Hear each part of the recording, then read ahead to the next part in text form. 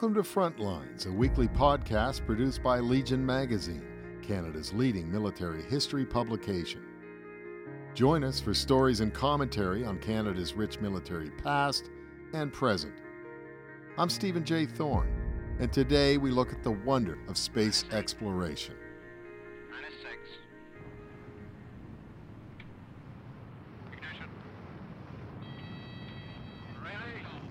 When I was young, the Mercury, Gemini, and Apollo launches out of Cape Canaveral were family television events without parallel.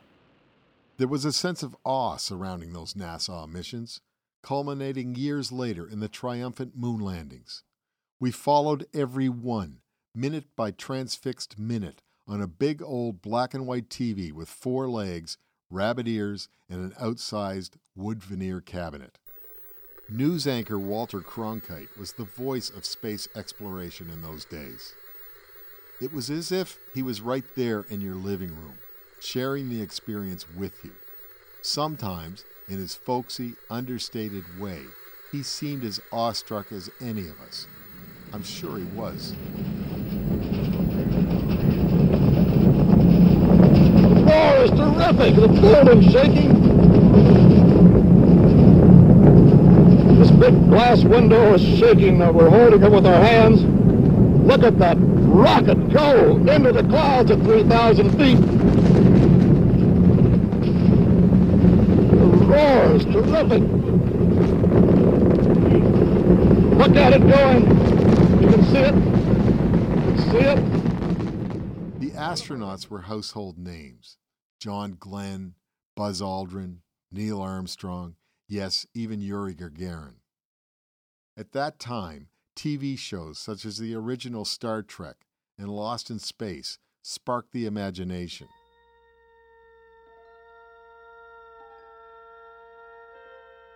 Space, a final frontier.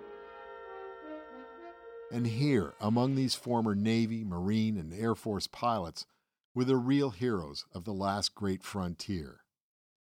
They were heady, turbulent times. Martin Luther King Jr. and John F. Kennedy delivered epic speeches that inspired and uplifted. Kennedy challenged America, challenged all of us, to rise above the violence, petty politics, and the inherent failings of mankind, to tap the best of our abilities and reach for the stars. There is no strife, no prejudice, no national conflict in outer space as yet, Kennedy told a crowd of 35,000 at Rice University on September 12, 1962. Its hazards are hostile to us all, he said. Its conquest deserves the best of all mankind, and its opportunity for peaceful cooperation may never come again. We choose to go to the moon, he said. We choose to go to the moon in this decade and do the other things, not because they are easy, but because they are hard. Because that goal will serve to organize and measure the best of our energies and skills. Because that challenge is one that we're willing to accept, one we are unwilling to postpone, and one we intend to win. I was 3 years old when Kennedy spoke those words, yet they have resonated throughout my life. His assassination 14 months later is among my earliest memories of the world beyond my backyard. In a brief presidency marked more by what might have been than what was, the space program would become one of his great legacies. Kennedy's promise was fulfilled just under the wire. On July 20th, 1969, former naval aviator and test pilot Neil Armstrong became the first human to set foot on the moon, speaking the immortal words as he hopped from the last rung of the lunar module's ladder, one small step for man, one giant leap for mankind. The International Space Station, assembled by Canadian technology, was further realization of Kennedy's dream. It has hosted more than 300 crew and visitors from at least 18 countries, including 7 Canadians, since its first module was launched in 1998. Now, as more than 1,700 spy, military, and communications satellites orbit the Earth, The visionaries appear to be coming more from the research and private sectors. Names like Bill Gates, the late Steve Jobs, the late Stephen Hawking, and notably Elon Musk, a South African-born Canadian citizen and Queen's University dropout, whose successful space venture is revolutionizing exploration of the heavens. I watched Musk's Falcon Heavy rocket launch on my iPhone on February 6, 2018, with that same childhood wonder. The palm-sized device that I held, incidentally, wields many times the computing power of that which drove those moon landings, and delivers a far superior picture than our old 24-inch monochromatic RCA. The miraculous dual touchdowns back on Earth of Falcon's reusable rocket boosters, and the whimsical deployment of one of Musk's Tesla Roadsters from its payload bay, headed for Mars while playing an endless loop of David Bowie's Life on Mars, was the stuff of science fiction and an exercise in supreme chutzpah. Days later, Musk's cherry red Roadster was beaming live images back to Earth, its space-suited crash test dummy still at the wheel.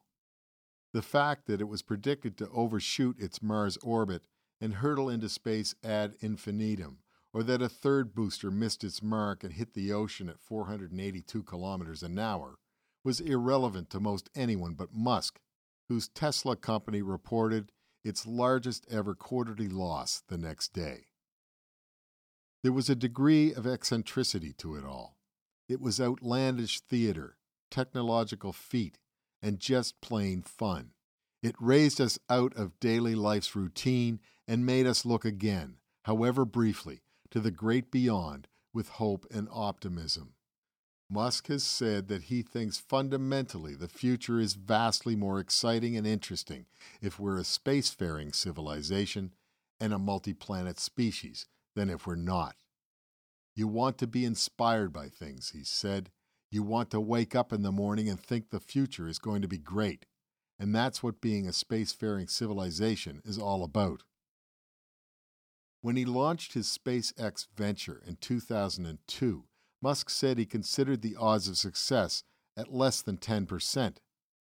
But risk has never deterred Musk. I just accepted that I would probably just lose everything, he said recently, but that maybe we would make some progress. If we could just move the ball forward, even if we died, some other company could pick up the baton and keep moving it forward. So that would still do some good. Just like the early NASA tests, there were spectacular failures.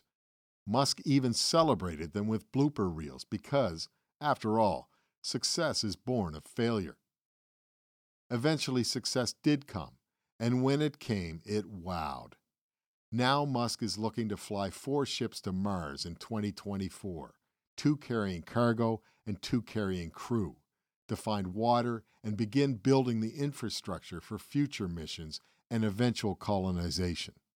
I'm talking about sending ultimately tens of thousands, eventually millions of people to Mars, Musk said, and then going out there and exploring the stars. It's mind-boggling. The dream more than lives, it thrives. You have been listening to Frontlines. I'm Stephen J. Thorne. For this and other stories, visit legionmagazine.com/frontlines. For more military history, subscribe to Legion Magazine at legionmagazine.com.